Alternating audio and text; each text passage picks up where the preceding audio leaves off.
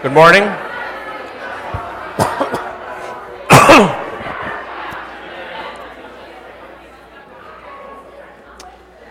Good morning. Good morning. That means sit down. So we are here at the end of this part of Romans. For those of you just joining us, or those of you who haven't been around for a while, we're in the middle of a 4-year series. Well, not really in the middle. We're coming around the home stretch of a 4-year series on the book of Romans. And as you know, we're going to be finishing up this section, going into Advent. For Advent, we're going to have a series. It's okay. It just, the church calendar shouldn't be that frightening. I think Justin's a bit more of a Baptist. He doesn't like this church calendar stuff. The season of Advent, we're going to be once again doing something we've done a few times before, a few of our favorite sings, where we're going to have different folks come up and preach, linking a favorite Christmas carol to a particular text and then preaching that. I'm excited to say for the first time ever at New Hope, I will not be preaching on Christmas Eve. My father is actually going to be coming and preaching. His is I'm Dreaming of a White Christmas, so and that's because he's racist. So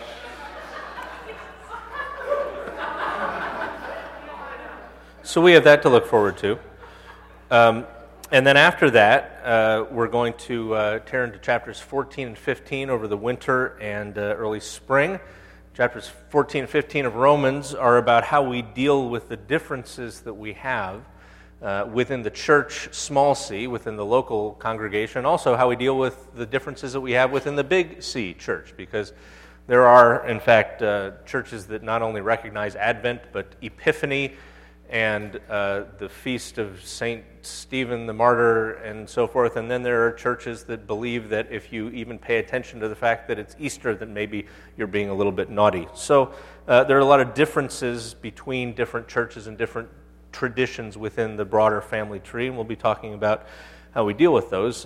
During Lent, actually, we're going to take a little bit of an historical look at how the Spirit has worked that out through the 2,000-year history of the church, and then we're going to finish with a bang through the end of the spring with chapter 16 of Romans, which is basically an entire, it's sort of like the liner notes to an album, and it's actually really fun to look at. But this fall, we've been looking at chapters 12 and 13 of Romans, and as we look in the first 11 chapters, we see Paul laying out his basic argument, which is that God is setting the world to right through his Messiah Jesus, who is active and working through his people.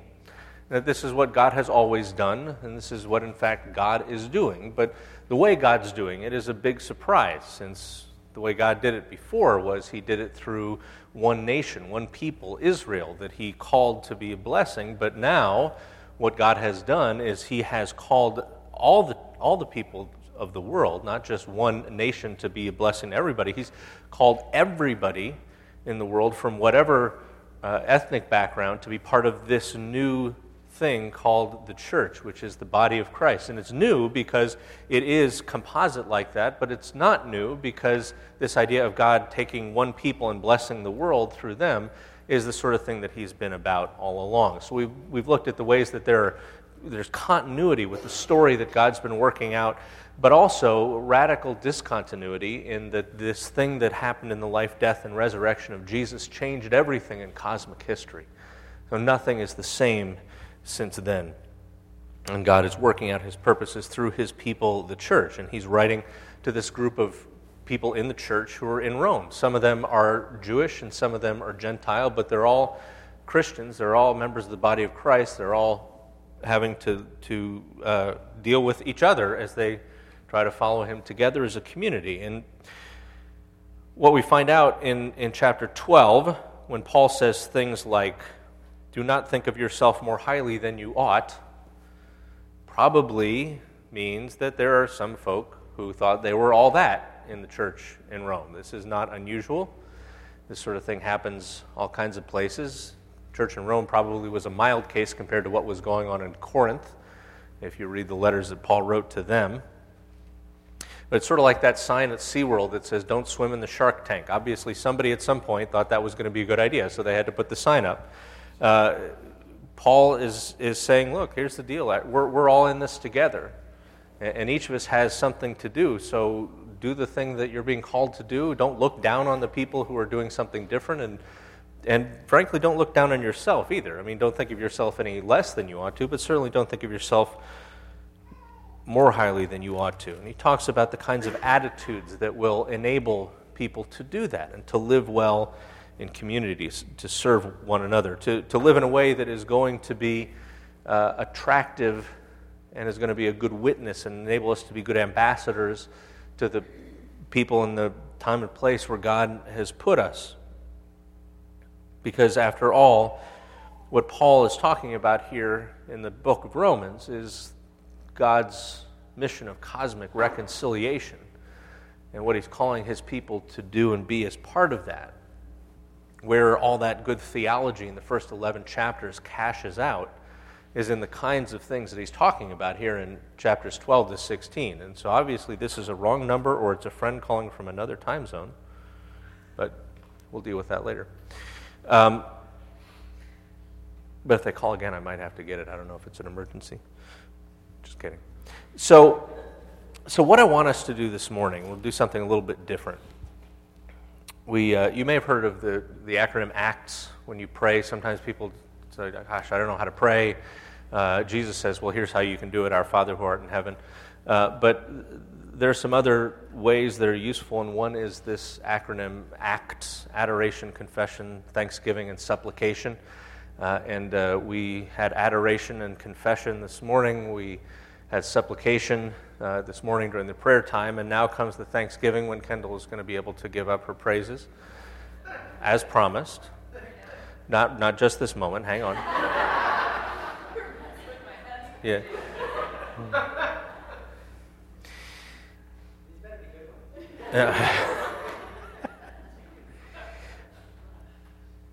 This, of course, we have Thanksgiving coming up on Thursday. And in the course of the last few months especially, I have grown to be more and more appreciative of what God has done here at New Hope and what he is doing, and more aware of those many things that we have to be thankful for about our congregation and the way that we're able to serve Christ together, the way that we're able to love each other, the way that we're able to spur one another on to love and to good deeds, the ways that we're able to enable one another to represent Jesus well in the community. So what I want us to do is I want us to take some time and go through these two chapters of Romans, 12 and 13. And I'll read a few verses, and then I'll invite you to pray aloud, if you wish, in thanksgiving for where you see this kind of thing being real here at New Hope. Paul says in chapter 12, verse 1, "Therefore I urge you, brothers, in view of God's mercy, to offer your bodies as living sacrifices, holy and pleasing to God." This is an act of worship that makes sense. Don't conform any longer to the pattern of this world, but be transformed by the renewing of your mind. And then you'll be able to test and approve what God's will is, his good and pleasing and perfect will. Let's give thanks now for the ways that our brothers and sisters at New Hope enable us to worship our Lord.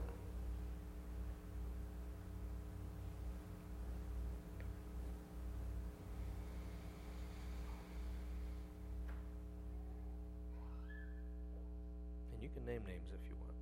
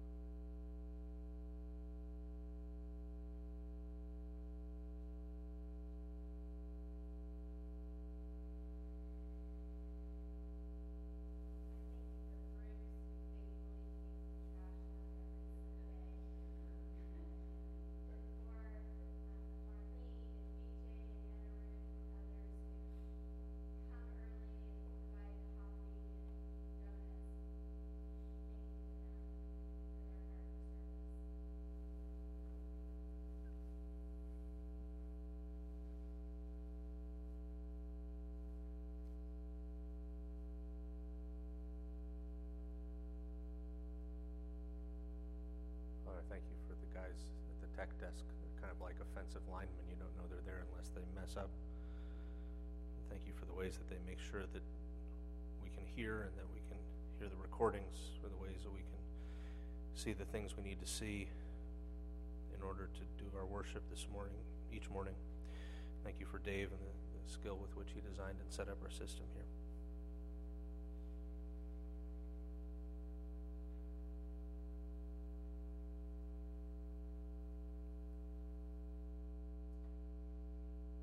Paul says in verse 3, chapter 12 of Romans, "For by the grace given me, I say to every one of you, do not think of yourself more highly than you ought, but rather think of yourself with sober judgment in accordance with the measure of faith God has given you." Let's thank God for the people around here who keep us grounded.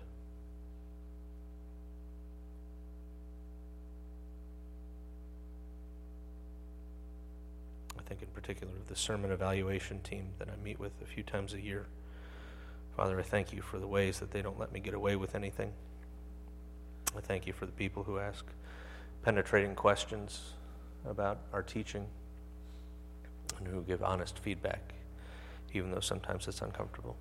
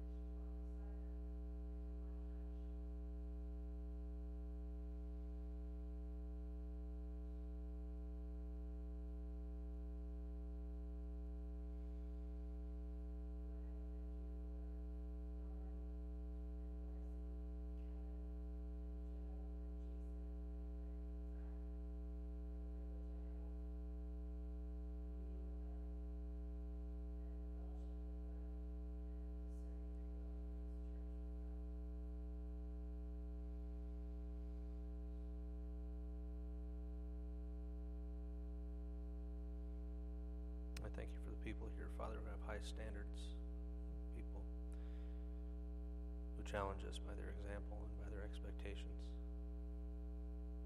to be better than we are.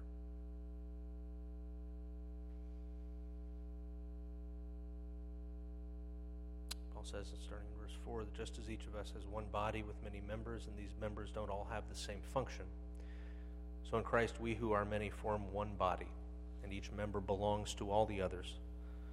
We have different gifts according to the grace given us.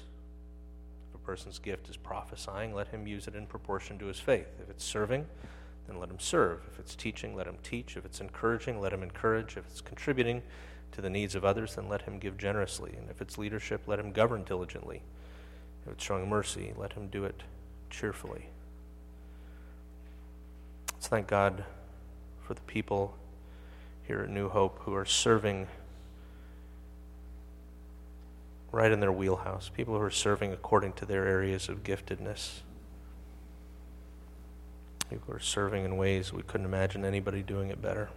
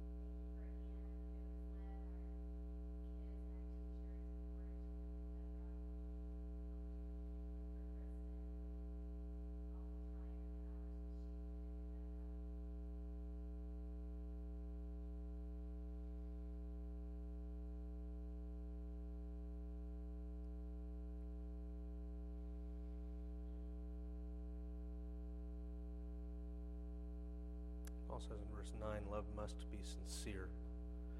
Hate what is evil. Cling to what is good. Be devoted to one another in brotherly love. Honor one another above yourselves. Let's give thanks for the people here who demonstrate humility. Show us what that looks like to put others above themselves.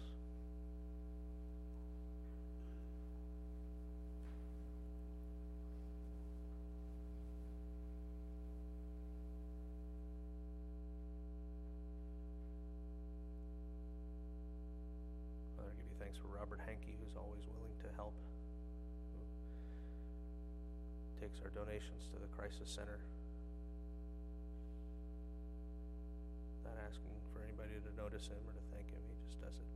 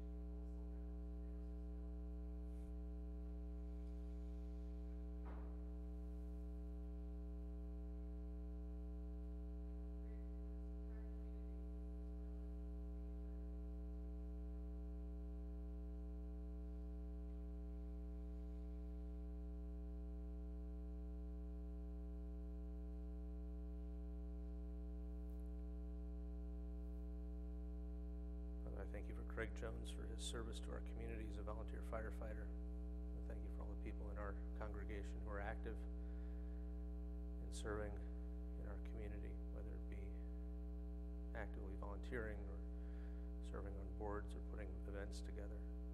Thank you for the ways that you enable us to be a blessing to the community around us.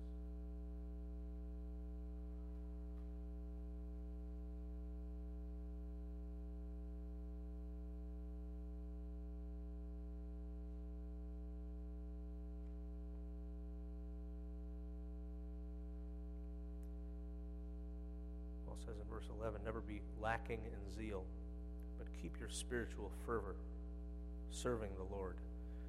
Be joyful in hope, patient in affliction, faithful in prayer. Let's thank God for the people we know here who serve as examples to us of faithfulness and patience.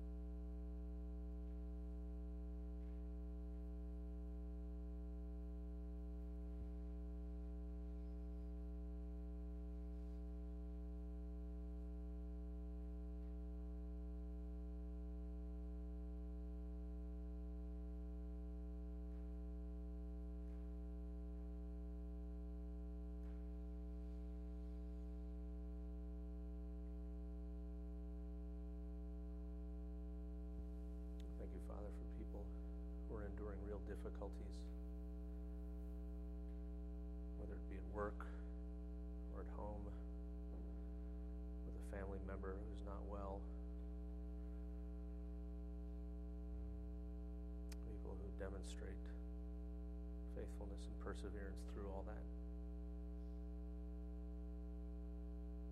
people who show us what it's like to trust in you when things are difficult.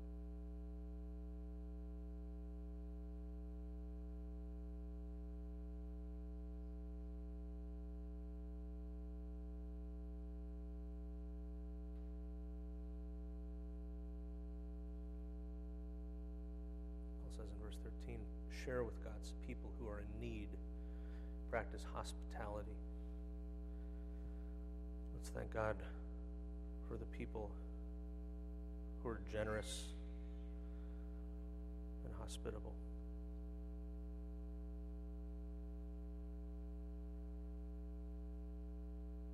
I think first of all of the halls, especially with their ministry to international students, the ways they open their home up and graciously and cheerfully receive them, and graciously and cheerfully let their house and yard be trashed by all these people who come. Thank you for their generosity, the ways they make people feel welcome.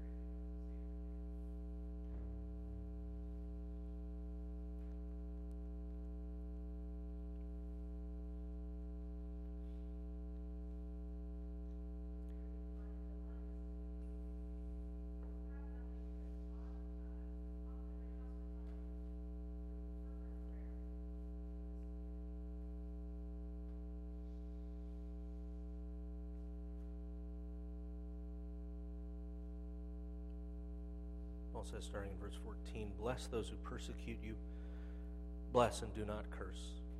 Rejoice with those who rejoice, mourn with those who mourn. Live in harmony with one another. Don't be proud, but be willing to associate with people of low position. Don't be conceited. Don't repay anyone evil for evil.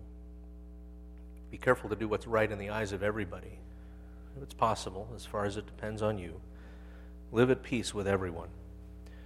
Don't take revenge, my friends, but leave room for God's wrath.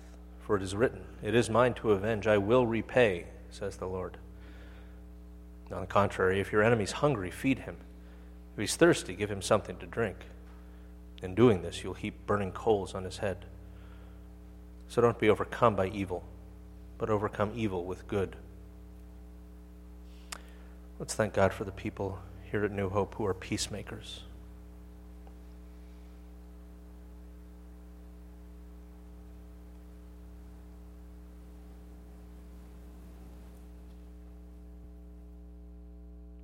I think first of Chris West for the ways that he is not only committed to relational reconciliation, but his skill in enabling that, his patience,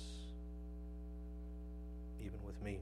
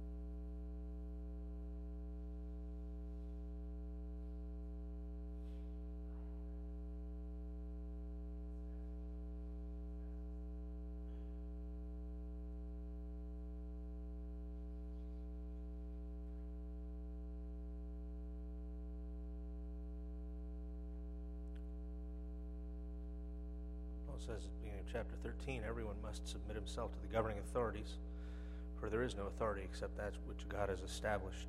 The authorities that exist have been established by God. So he who rebels against the authority is rebelling against what God has instituted, and those who do so will bring judgment on themselves. For rulers hold no terror for those who do right, but for those who do wrong. You want to be free from the fear of the one who's in authority? Then do what is right, and he will commend you. For he is God's servant to do you good. But if you do wrong, you should be afraid, for he doesn't bear the sword for nothing. He's God's servant, an agent of wrath to bring punishment on the wrongdoer. Therefore, it's necessary to submit to the authorities, not only because you might be punished, but also because of conscience. This is also why you pay taxes, for the authorities are God's servants who give their full time to governing. So give everyone what you owe him. If you owe taxes, pay taxes. If revenue, then revenue. If respect, then respect. And if honor, then honor. Let's do something that I know I don't do very often, and thank God for those who serve us in positions of authority.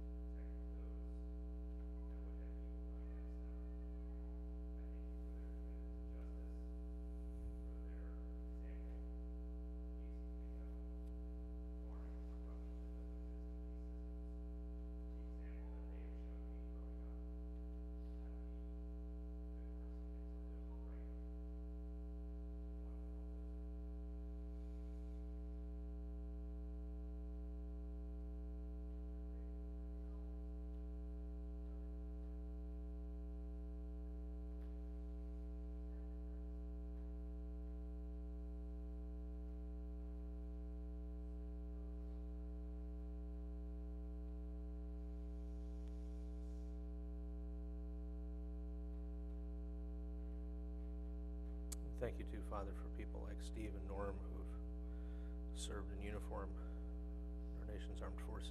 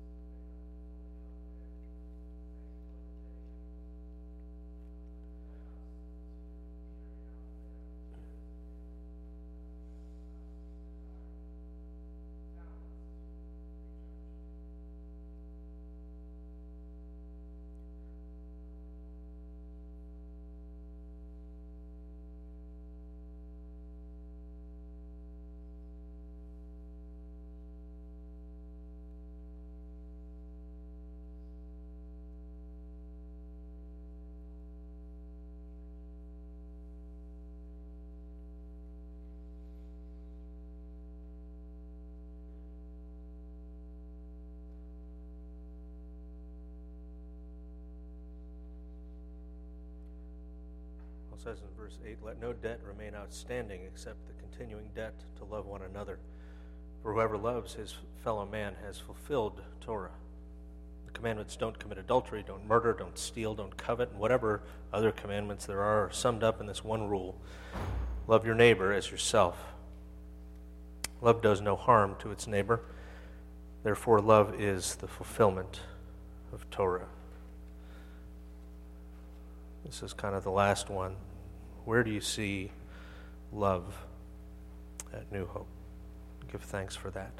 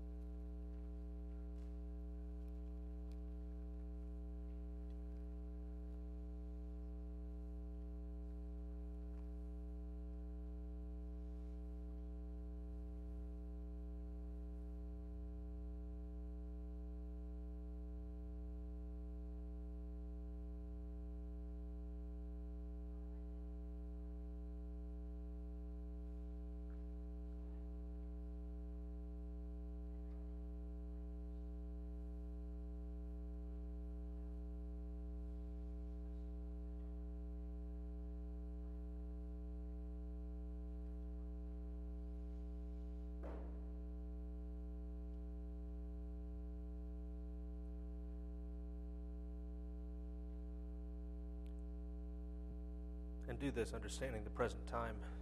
The hour has come for you to wake up from your slumber, because our salvation is nearer now than when we first believed. The night's nearly over, the day's almost here. So let us put aside the deeds of darkness and put on the armor of light. Let's behave decently as in the daytime, not in orgies and drunkenness, not in sexual immorality and debauchery, not in dissension and jealousy. Rather, clothe yourselves with the Lord Jesus Christ. Do not think about how to gratify the desires of the flesh. Lord Jesus, we thank you for the many, many ways that our community enables us to live as people who are waking up. I pray that we would continue to be faithful, to clothe ourselves with our Lord Jesus Christ, rather than thinking about how we can gratify our own fleshly desires. Lord, give us the grace as a community to be a place where we run out of time rather than things to be thankful about. Pray this would continue to be true of us. In Jesus' name, amen. Well, let's celebrate communion now together. I'll invite you to stand and we'll recite the creed together. And then after that, you can come up and receive the elements and then take them back with you to your seat, and we'll partake of them together. Here at New Hope, we do invite everybody who is a follower of Jesus to join us for communion at his table. The red is wine and the white is grape juice, and the bread is unleavened. So with the faithful churches throughout the ages, we